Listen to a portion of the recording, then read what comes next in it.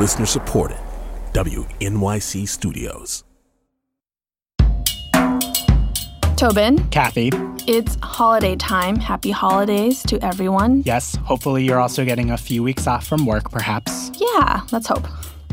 So, unrelated, remember a couple months ago when you and I got all dressed up and hosted the Third Coast Audio Festival Awards? Of course. If you don't know, the Third Coast Awards celebrate the best of the best in narrative audio storytelling. It's this big event, and you and I got to host and present the awards. Some would call it the Oscars of radio.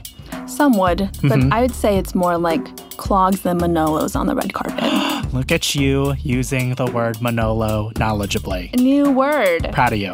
Okay, so the night started off with a bang because we got to present the award for Best New Artist to our friend and fellow queer, Phoebe Wang. Yes, Phoebe. Her award-winning story first aired on The Heart, a podcast from Radiotopia, and it's about whether queer people and Christians can have meaningful relationships. I think it especially resonates with those of us who grew up in a religious household and may need to be having conversations with those friends or family members. And because we liked her story so much, we thought we would drop it in our feed this week. So everyone, please enjoy Phoebe Wang's story, God and the Gays.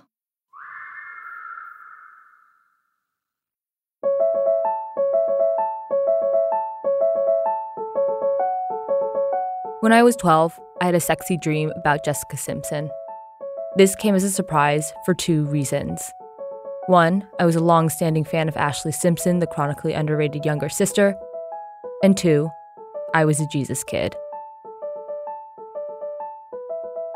When I was growing up, my parents ran Christian church services out of my dining room. On the wall, there was a sign that read, "Christ is the head of this house." So, when Jessica came to me in a dream, I was kind of nervous and began evaluating the situation. What just happened? There were a lot of boobs.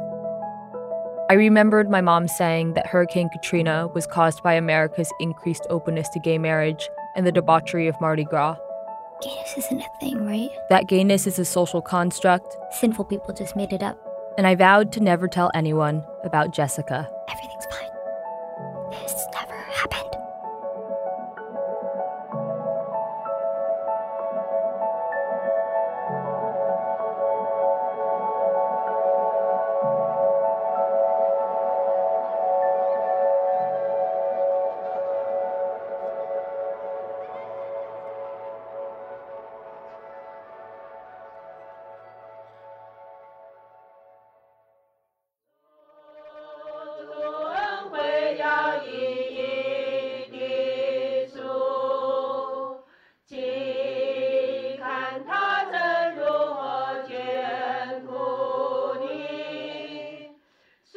The next few years, I didn't think about gayness except in the context of banning it. When we were in high school, my sister would share New York Times articles on the most recent gay marriage bills. In response, my mom, sister, and I would meet in my parents' bedroom and kneel in a circle. We'd pray for God to uphold the sanctity of marriage in America, which of course was a nation founded on Christian principles. The house would be quiet except for distant screams of WWE stars being hit over the head with folding chairs. My dad was a big fan. Dear Lord Jesus, we know that same-sex marriage is not your will. Please give people the wisdom to uphold Prop 8. We ask that you not let evil prevail in this world. In your name we pray. Amen. Amen. From 0 to 18, my life was complicated not just because of church services in my dining room. My family was a total shit show, with my dad terrorizing the family and my mom as a passive accomplice.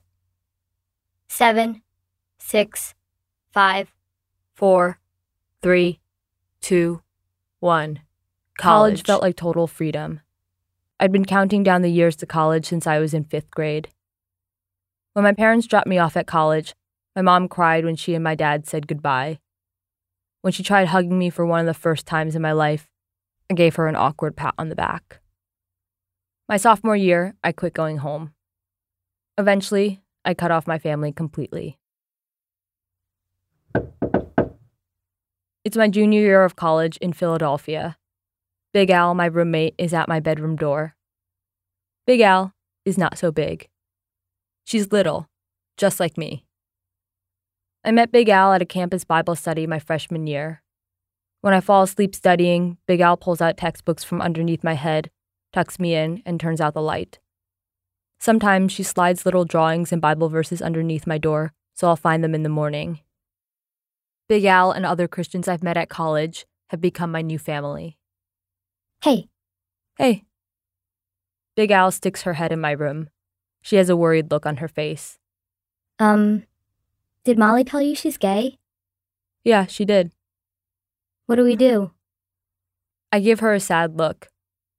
I'm not really sure what to do. It feels like Molly's hurtling down a track to hell with no brakes on the train, and there's nothing Big Al or I or anyone can do to stop her and her gayness. A week later, Molly chops off her hair, I assume as some sort of gay statement.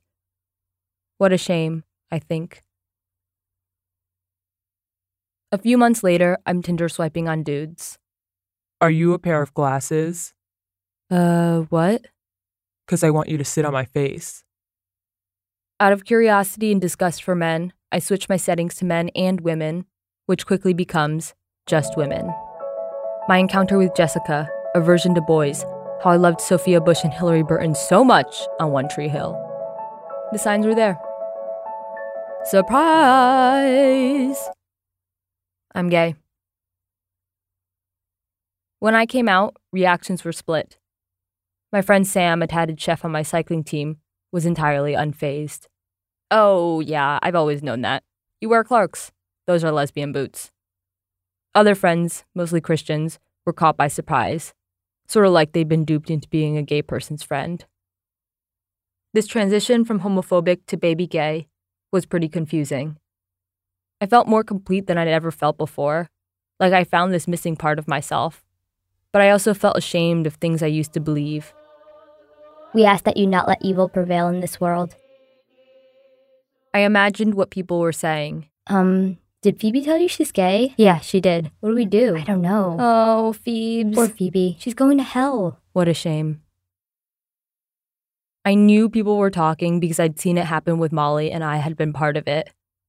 Slowly but surely, I backed away from my Christian friends, and they backed away from me. It felt like losing my family all over again.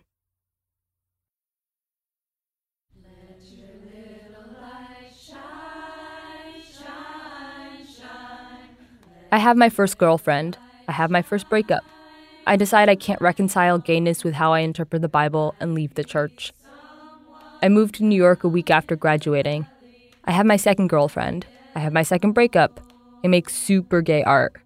My friends are subpar but very supportive wing women at lesbian bars. I'm happy, I think.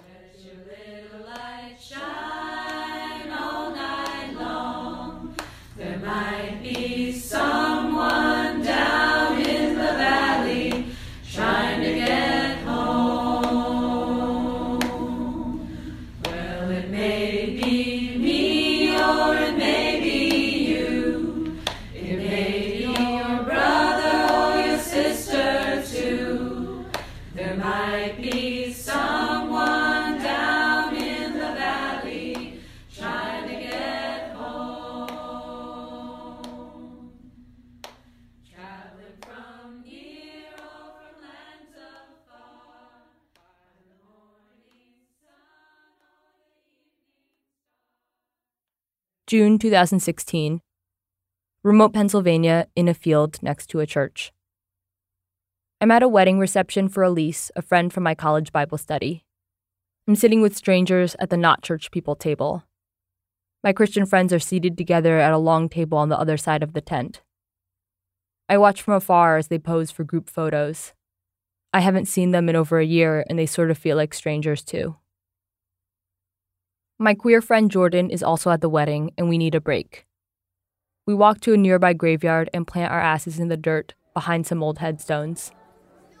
You know, just two queer kids hiding in a graveyard at a Christian wedding. I can hear my friends singing and contra dancing in the distance. Jordan smokes a cigarette as I twirl a blade of grass around my finger and rip it into tiny little pieces. Can I try? I ask. I've never had a cigarette before. He hands it over and I take a puff.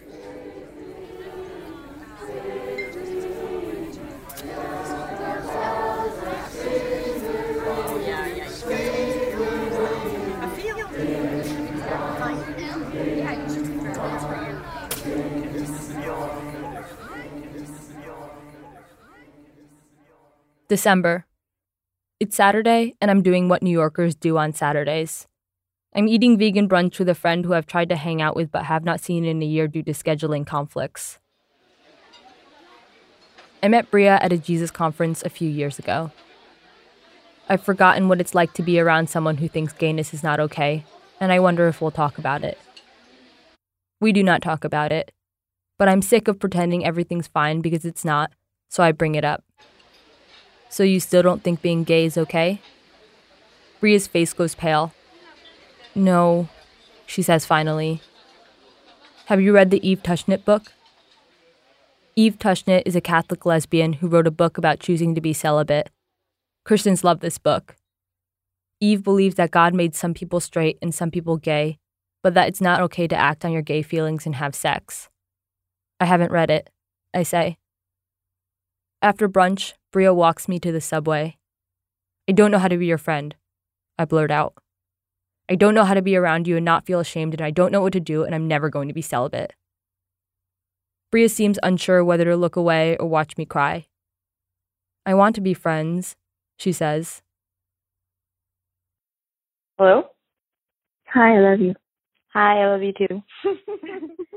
All right. It's February, and I'm on the phone with my girlfriend, Kara. She's pretty worried about me. Since the brunch incident, I've decided to figure out how Christians and gay people can be friends.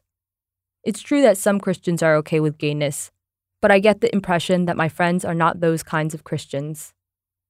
I'm convinced that if I look hard enough, I'll find a way for people with fundamentally different beliefs to get along.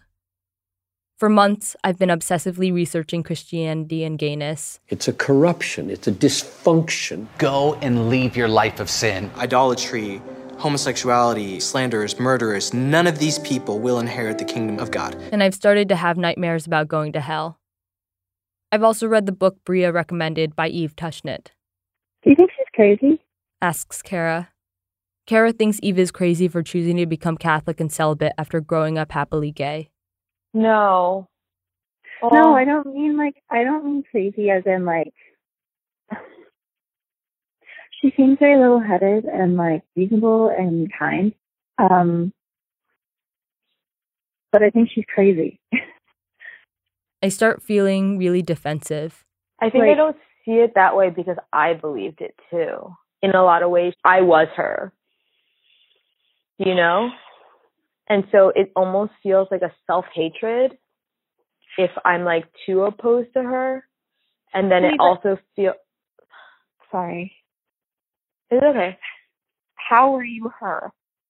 She literally did the opposite thing that you did. She literally I have freedom and love and acceptance, and I'm going to fuck that up. I don't feel like you're letting me explain. Okay, I'm sorry. No. I understand the headspace of knowing what you are and still suppressing those things for the sake of your religion. For eternal glory is what they used to say.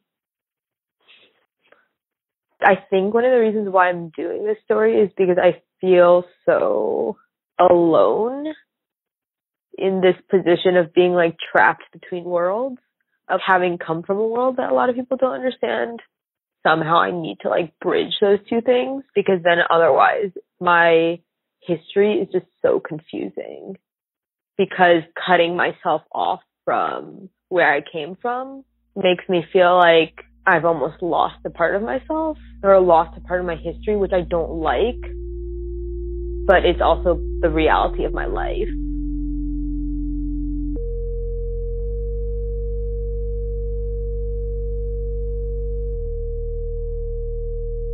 My therapist thinks I hold on to things I haven't processed. Have you grieved the loss of your friends? She asks.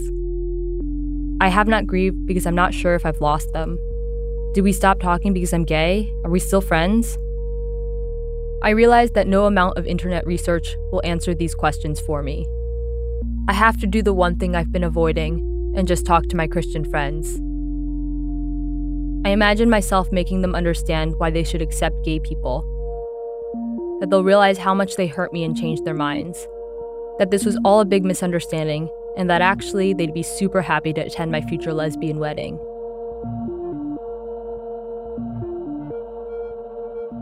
I feel really nervous. But as my art TA Lydia said when I moved to New York, quit future tripping. Straight ahead, kid.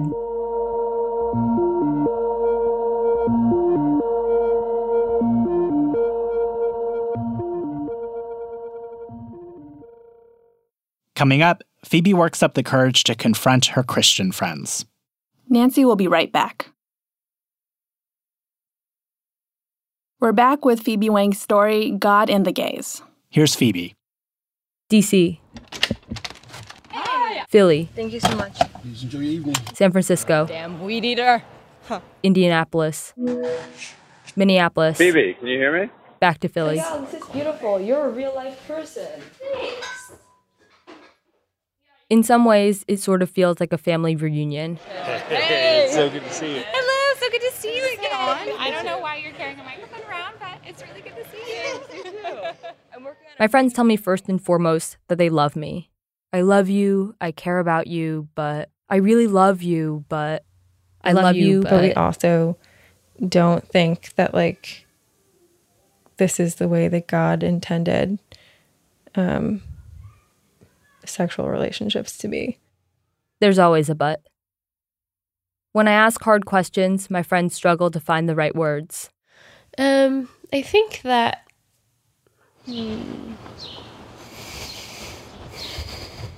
I guess I think they're scared to hurt me, or just scared of looking bad. Maybe both. I want you to be happy, but yeah, how do I put this?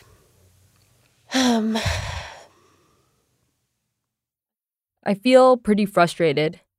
I don't know exactly what I'm looking for, but I know I won't find it with diplomatic bullshit answers. I start digging deeper. I think that it's not what God designed. And deeper. If you're gay, that's a choice. And deeper. Almost egging people on because I need to hear the hurtful things that I've imagined them thinking but can't confirm unless they say it out loud to me. Everyone is broken or sinful in some way. Do you think gay people should be celibate?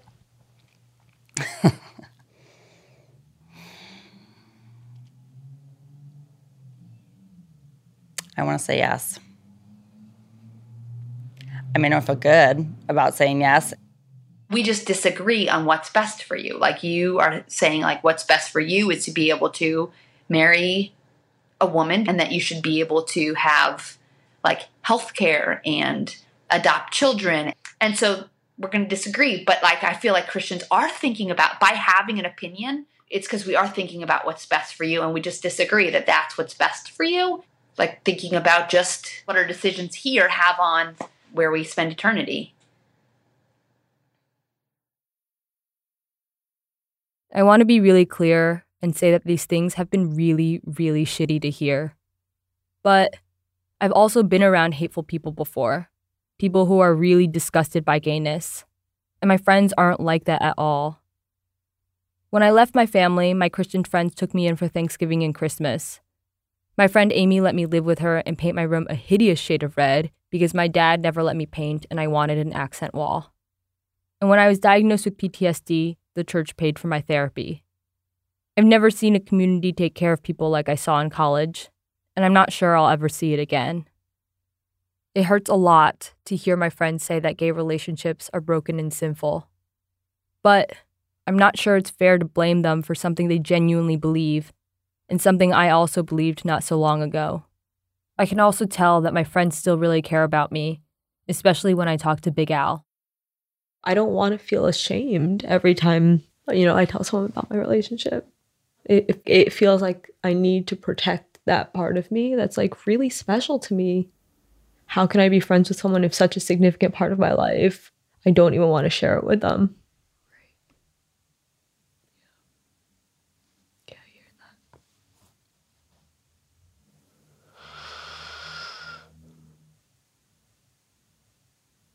I'm sorry that you were scared to tell me about Kara.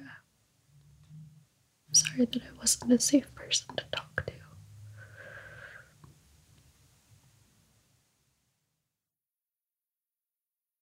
Okay. All right. You good? Yeah. Thanks, Megs. Of course. I'm so happy to see you. And yeah. Same. Thanks for talking. And that's fine. And hey, you're doing all this stuff for a reason, so don't give up on it. You're in the spot for like some other reason, bigger picture stuff, right? So just keep doing it and try not to get down or let the devil come into you and say things. Mm-hmm. Okay? Okay? Because you're so loved. You really are. Thanks, Megs. You're welcome. I love you. I love you, Phoebe. I'll see you later. All right, see ya.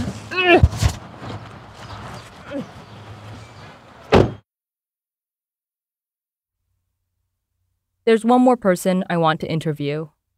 Who I am and where we are? Yeah, my name's John, and we are in a church. John was my college pastor. He's got pale skin, blue eyes, and bright red hair. Up close, I noticed that even his eyelashes are red and have this whitish glow when the light hits them. 2 years ago when I came out, I asked John how I could reconcile being gay with being a Christian. Today, I ask him to remind me of his position on the issue. I think pastorally, I'm more interested in walking with you, in loving you. But if you are asking me what the church says about this, the church would say a woman should not have sex with another woman. I would say then that it becomes an offering of self to God as part of our discipleship, where we don't have sex with who we're attracted to, or at all. I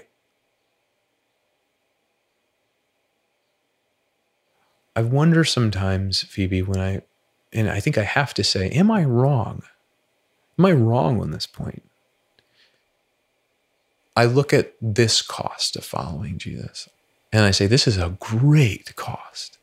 This is a huge cost to our gay brothers and sisters in Christ. But there are others in the world paying great costs as well. The difficulty of it has not given me reason to change my opinion. I'm so mad that I'm hearing this from someone who has fallen in love, had sex, and then made a baby. That he could suggest that I give up falling in love, having sex, and making a baby. All I've ever wanted is to have my own family. Are you serious? Do you want to be celibate? Why don't you give up your sex life and make an offering to God? I feel bad almost saying this, but like, it's hard to hear from a straight married parent. Yeah.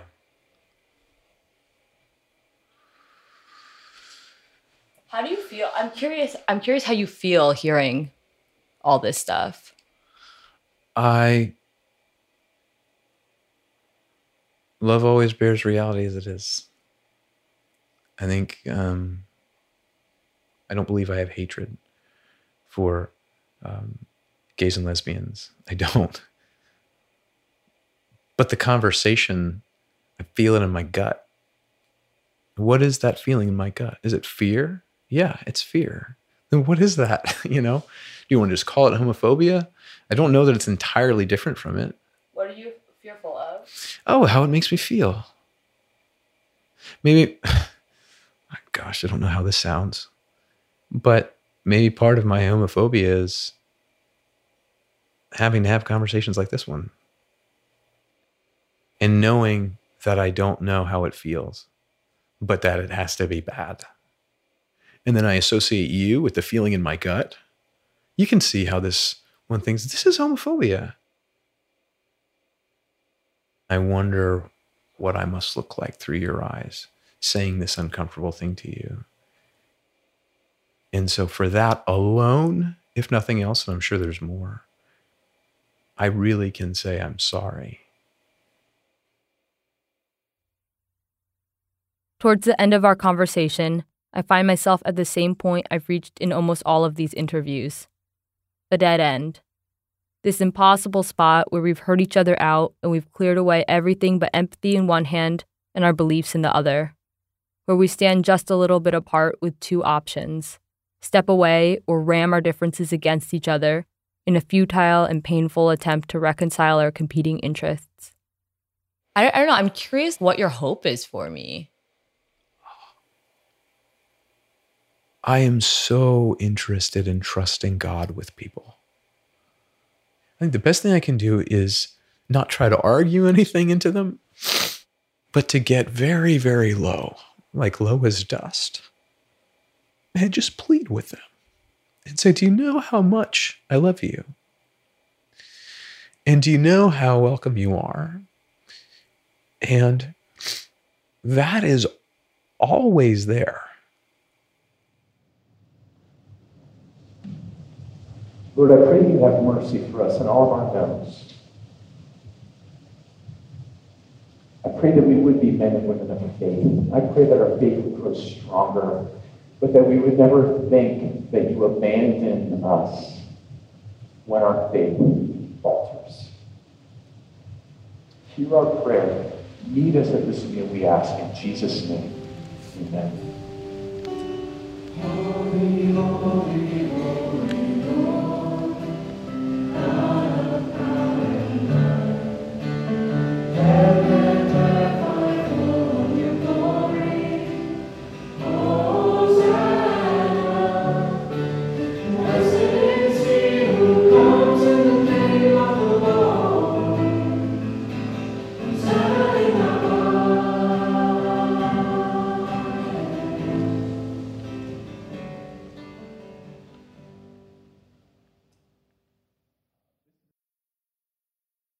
I think maybe I've been trying to answer the wrong question this whole time. Maybe the question isn't, can we stay friends, but whether the cost of loving each other is worth it. I've realized that whether it's between Christians or gay people and Christians or gay people and gay people, there's just a cost to loving each other. I've been thinking about the cost for me, whether being friends with people who I feel shame around, people who are homophobic, is worth it. And then I wonder about the cost for them, whether it'd be so hard for my Christian friends to just accept who I want to love and F.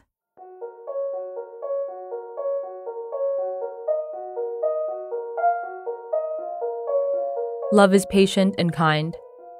Love does not envy or boast. It is not arrogant or rude.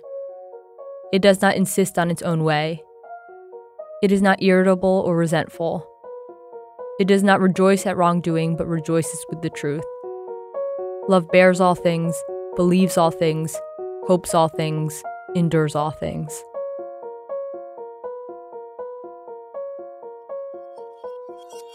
It's 2 a.m. I'm at a gay bar sipping a whiskey ginger. I'm watching a drag show because I have been stood up and I intend to redeem the night. The queen is Pixie Aventura. She's wearing a rainbow halter-top dress with a little triangle of cloth hanging between her legs. Pixie looks straight down the aisle towards me at the back of the room. Her eyes lock with mine, which peer through the crowd of sweaty, drunk men. She's singing I'm a Survivor. People wave dollars in the air. Pixie collects them as she sings and sashays up and down the aisle. It kind of reminds me of church, except with more sequins and gay people. I wave $1 for Pixie, but she doesn't see me. The guy next to me gives me an encouraging smile. He gestures at me to try again, to wave my dollar a little higher. This time, she sees me.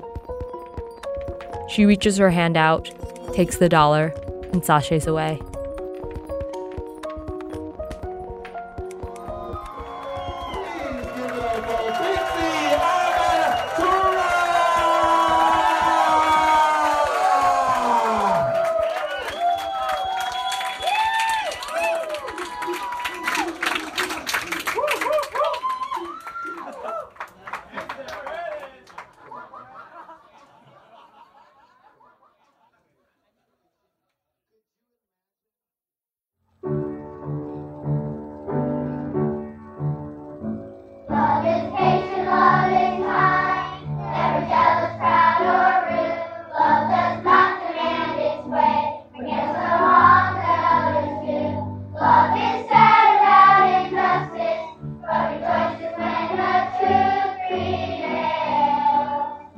This story was written, produced by Phoebe Wang, and edited by Caitlin Prest.